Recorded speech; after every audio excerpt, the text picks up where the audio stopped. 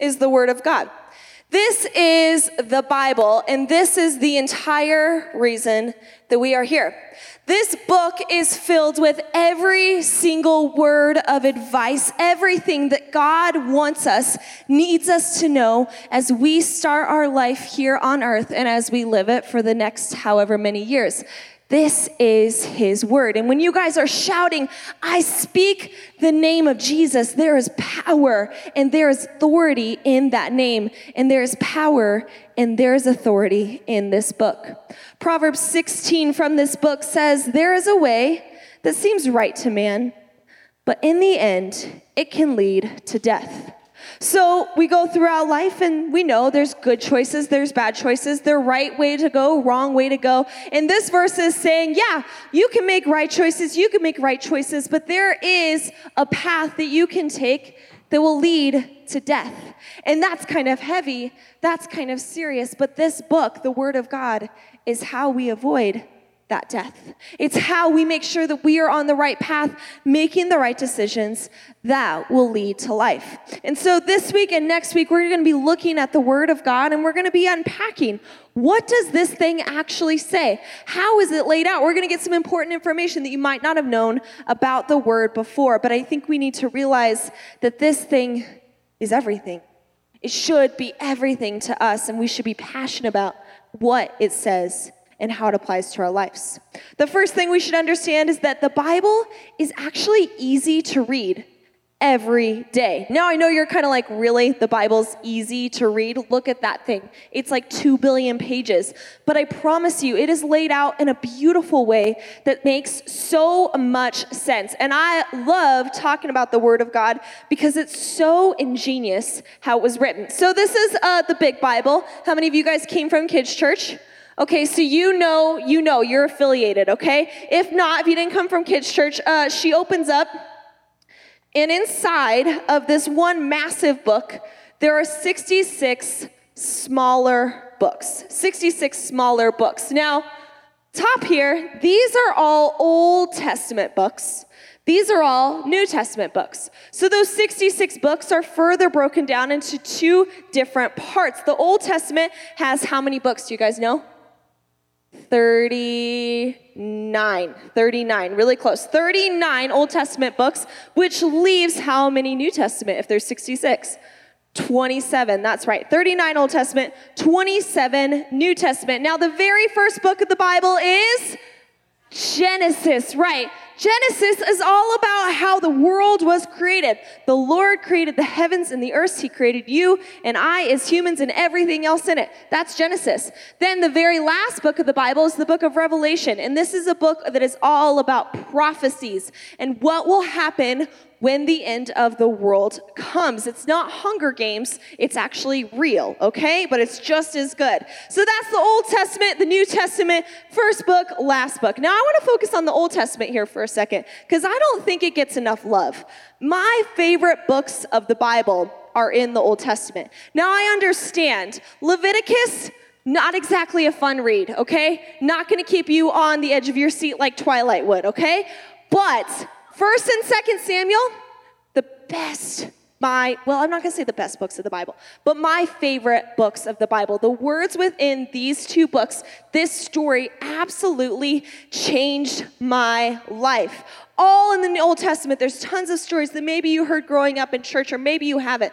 But in Exodus, there's the book of Moses and how he leads people out of Israel after a bush told him to do so. Okay? Yeah, it's crazy. I actually got it tattooed on my arm. That's how much I love that story. Okay, so that's Exodus. In the book of, Esther, y'all heard of Queen Essie?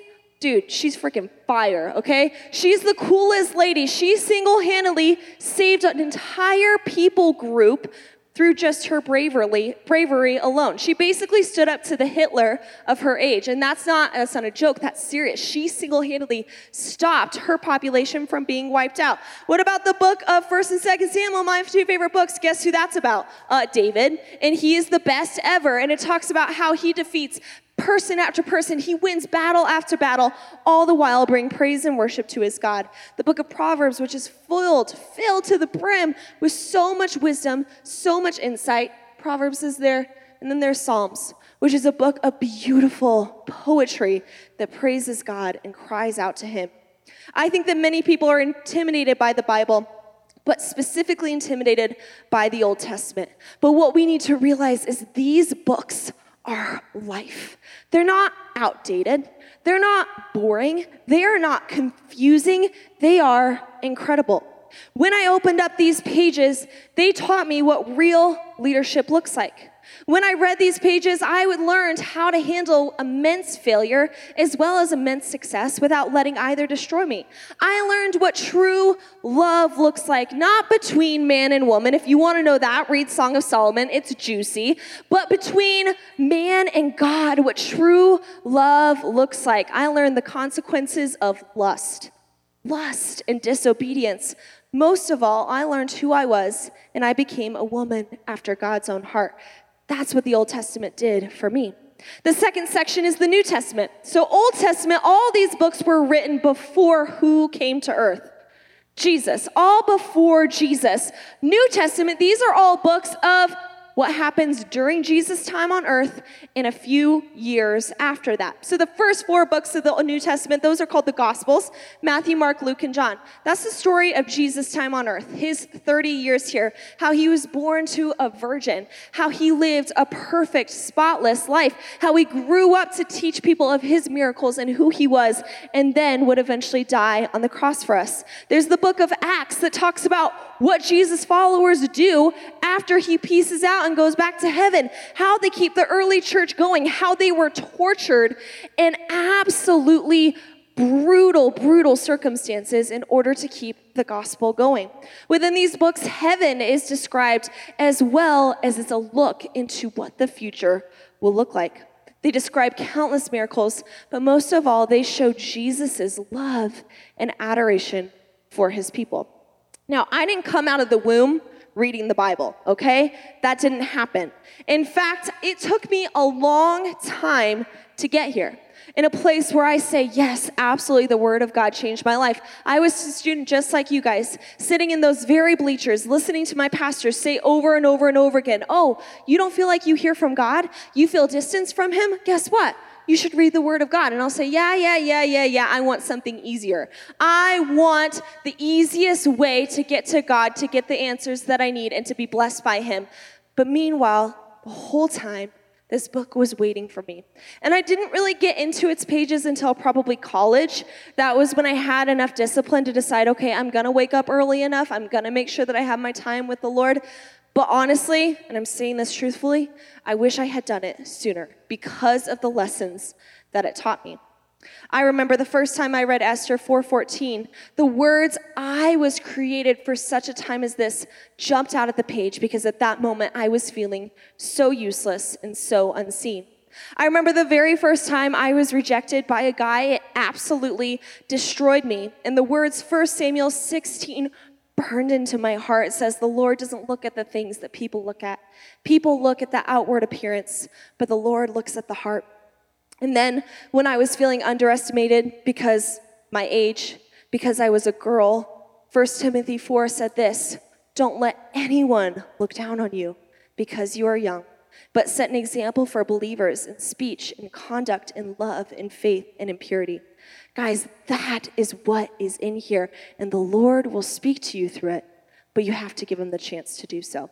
The next thing we need to understand is that the Bible, while it's also easy to read, and you should read it every single day, it's also true, it's reliable, and it is accurate. Last week, I was actually talking to one of your guys' moms on the phone, and she asked me a real question, and she said, how can I be sure that this Bible is even accurate? And I wasn't offended by this question. I wasn't like, how dare you ask me that? Because it is a legitimate question. If you were going to base your entire life on Christianity, on the teachings of Jesus, don't you think you should know what they say? Don't you think you should know what is in this book? And so she was asking, I think I believe in Jesus, but how do I know for sure that what is in this Bible is real and accurate? I had the same exact question my junior year of college. I was taking a Bible history class with a teacher who did not believe in Jesus. And he absolutely berated the class, telling us what is in this book is completely inaccurate. Because when it was translated from language to language, it was done so by people who did not know how to read and write, by illiterate scribes. And so he said every single word in there is actually wrong and wasn't copied correctly. And so the Bible that we have today is full of inaccuracies. These are the things that he was telling me. And in my heart, I was like, oh my gosh, how can that be true? How can I live 20 years without hearing somebody tell me that? So then I started to look into it. I started to research it. I was like, if I'm going to really do this, if I am going to live my life being a Christian, I want to make sure that what is in there is true. And this is what I discovered. The Bible, in its 66 books, was written in various languages over the course of 1,500 years. 40 men wrote the Bible over 3 different continents: Africa, Asia, and Europe. From a human perspective, these writers of the Bible, they came from so many different backgrounds. There was a fisherman that wrote it. There was a shepherd, a military man, a king, a royal taste tester, a medical doctor, a tax collector, even a tent maker. And some of these wrote from prisons. Some of these men wrote from palaces. And although the writings of these men covered numerous topics, the unity found throughout this book is remarkable and definitely not coincidental. Within its 1,000-ish pages, there are no contradictions. The fact that these Bible writers could come up with these words without ever meeting each other, without ever talking and saying, okay, you're going to write this, you're going to write this, you're going to write this, but don't disagree with this because then it will be confusing and then you'll contradict me. And lining all of those things out, there's no way that that could have happened because of the background of these authors. And that just proves that's not a coincidence. The fact that this Bible could be written over that many years, over that many countries, and in that amount of time, without any contradiction, without any word feeling misplaced or awkward, without anything being misspelled or mistranslated, it can't be. There's no possible way. It's not a coincidence. And that alone showed to me that, Professor, you don't know what you're talking about. Because if that were the case, there would not be the unity in this Bible. Another thing that we can understand that really teaches us that the Bible is true is simply what we have of texts, of copies of it. We have a book that was written, the book of Isaiah. So let's see, where is Isaiah? Right there. This is the book of Isaiah. We have a copy of this book that dates back to 175 BC. Or BCE, as you guys are being taught in school right now. Okay, how many years ago was that, if it was 175 BC? Well, we're in year 2023. What is 175 BC? That means 175 years before Jesus came to earth. So basically, we're going negative. So that means that this Bible was written about 2,100 years ago. 2,100 years ago. That's how old this text is, and we have it in our possession. So we can look at that text from over 2,000 years ago, and we can say it was 4,000 years ago. That's where I thought I was messing up. I brought this whiteboard out here because I knew I would do that, and now I don't have time to use it. It was 4,000 years ago. 4,000 years ago, this thing dates back to. And there, every single word is correct. Every single word lines up exactly with the Isaiah that is in this book today. We also have copies of every single book of the Old Testament except for 2 that are the exact same, that date back from the exact same time. We have copies of the New Testament that contain most of Paul's letters that were dated to 100 AD. That would have been 2,000 years ago. We have those copies in our possessions. Again, we can look at every single word and we can say, this matches up. This is the correct translation. This is correct. There are actually 6,000 different handwritten copies of the Bible that date back to first centuries that prove there's no tampering that's occurred. What that guy was talking about, I have no idea, because he is supposed to be a historian and he is ignoring historical documents that prove what this Bible says is the truth, untampered, unaltered. We can be confident that the Bible is authored by God, even though it is scribed or written by 40 different men. The Bible actually brags about itself. In 2 Timothy, it says, all scripture is inspired by God and is useful to teach us what is true and to make us realize what is wrong in our lives. It corrects us when we're wrong and it teaches us to do what is right. God uses it to prepare and equip his people to do every good work. So God is literally saying, guys, this Bible, it came from me. I authored it. I inspired it. You can trust every single word in there. Now, there are a lot of religious texts out there besides the Bible. This is the one that we listen to. This is our only religious text. And guys, this is the only one that is true. There are a lot of religions out there. There are a lot of religious texts. But none of them are real except for this one. And I understand that tolerance is taught from a very young age. Tolerance for all different cultures and all different religions. And while I believe that it is important to be kind and loving to people who don't agree with what is in this book, that does not mean that you can believe that their religions are also correct. The Bible is the only religious text of absolute truth.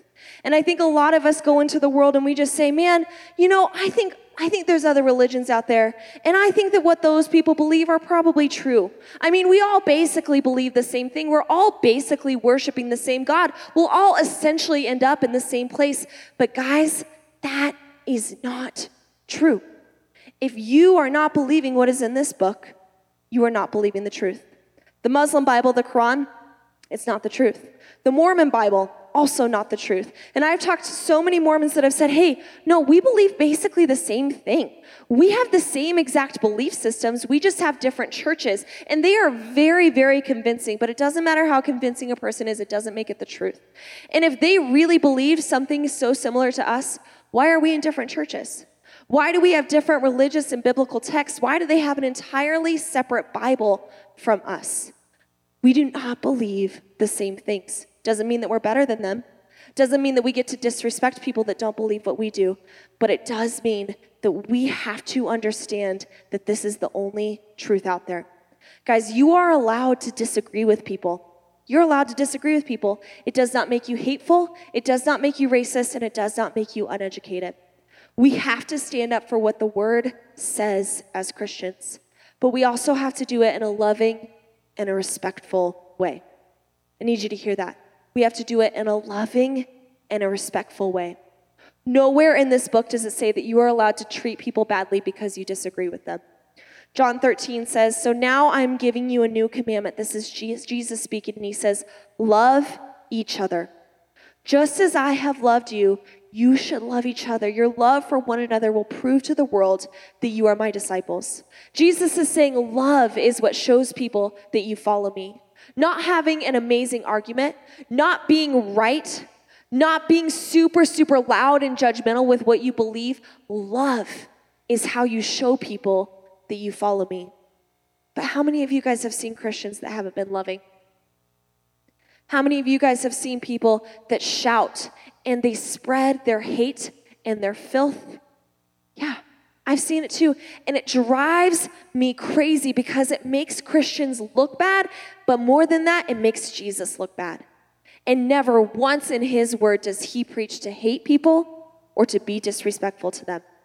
This is how you show God's love, by being loving and kind. Loving is not being judgmental. Loving is not putting people down. Loving is being respectful to others.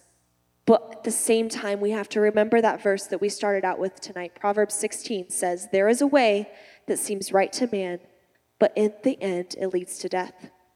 So though the way may seem right to people who don't believe what we believe, it's not, and it will lead to death. Our job is to save as many people that we can from death by spreading the good news of Jesus. But we can't do this through hate and judgment.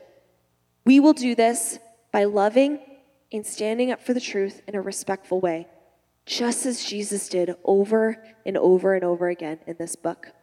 Guys, we need to know what this book says. It is truth. It is life. And we can learn it by reading it directly or personally. We can learn it by listening to podcasts or sermons at 4640 or other churches. We have to learn it. We have to become confident that what God says in this book is true. Now, there's a question out there that's, how do I start? It's a big book. Where do I start? Do I just start at the very first page? No, actually, our recommendation is that you get the Bible app. It's a free app on your phone. It's literally called the Bible, and it is the entire Bible from beginning to end, and I'm going to put a QR code up on the board. This is the Bible plan that I recommend. So it's 7 days. So it's just 7 days, and it's about 5 minutes of reading each day. And it's called I Am because each day goes through a different statement of who Jesus says he is. So this is what I'm recommending to all of you if you're wondering, how do I start? Where do I start? This is an incredible app because it's free. The entire Bible is on there. And what you'll do, you scan the app, and then tomorrow when you wake up or whenever, you'll do your Bible plan. And it's called a devotional is the first part. This is like a 2 to 3 minute teaching that just tells you, okay, this is an old text. This is how it becomes applicable in your life. And then you'll read a couple of the scriptures, and then you're done for that day. You want to give the time to the Lord to speak to you through it, but this is a great way to start. Then you'll wake up the next day, and you'll do the next day's reading plan, and the next day's, and the next day's. And then as soon as you're done, you can start another one that looks interesting to you guys. Or you can get a paper Bible if you want to. But this is what we recommend, and this is how you start. Once you're done with that plan, if you're like, man, I just want to read an entire book of the Bible, I want to challenge myself this summer. My favorite book of the Bible is John. By far, my favorite book for New Testament. So that's where I recommend you start in that gospel. But let's just go ahead and bow our heads and close our eyes, and we'll pray to him one final time tonight. So dear Jesus, we just thank you for your word. We thank you that it is a lamp unto our feet. We never have to question. We never have to be afraid, because we know that we have your word that will give us instructions and that you will speak to us through it. And so, God, I just pray against a lack of faith right now. I pray against doubt. I pray for confidence in these students, that if somebody says something contrary to the truth of what the word is, God, that they will know in their heart that it is a lie and they don't have to believe it. I pray that each of these students can stand in truth, but also in love and respect and represent you well to the world. We love you. It's in your precious name we pray. Amen. Thanks for listening to the 4640 Student Center podcast. For more information on what's happening in 4640, you can check us out on social media and at our website, 4640gj.com. Service times are Tuesday and Wednesday nights. Hope to see you there.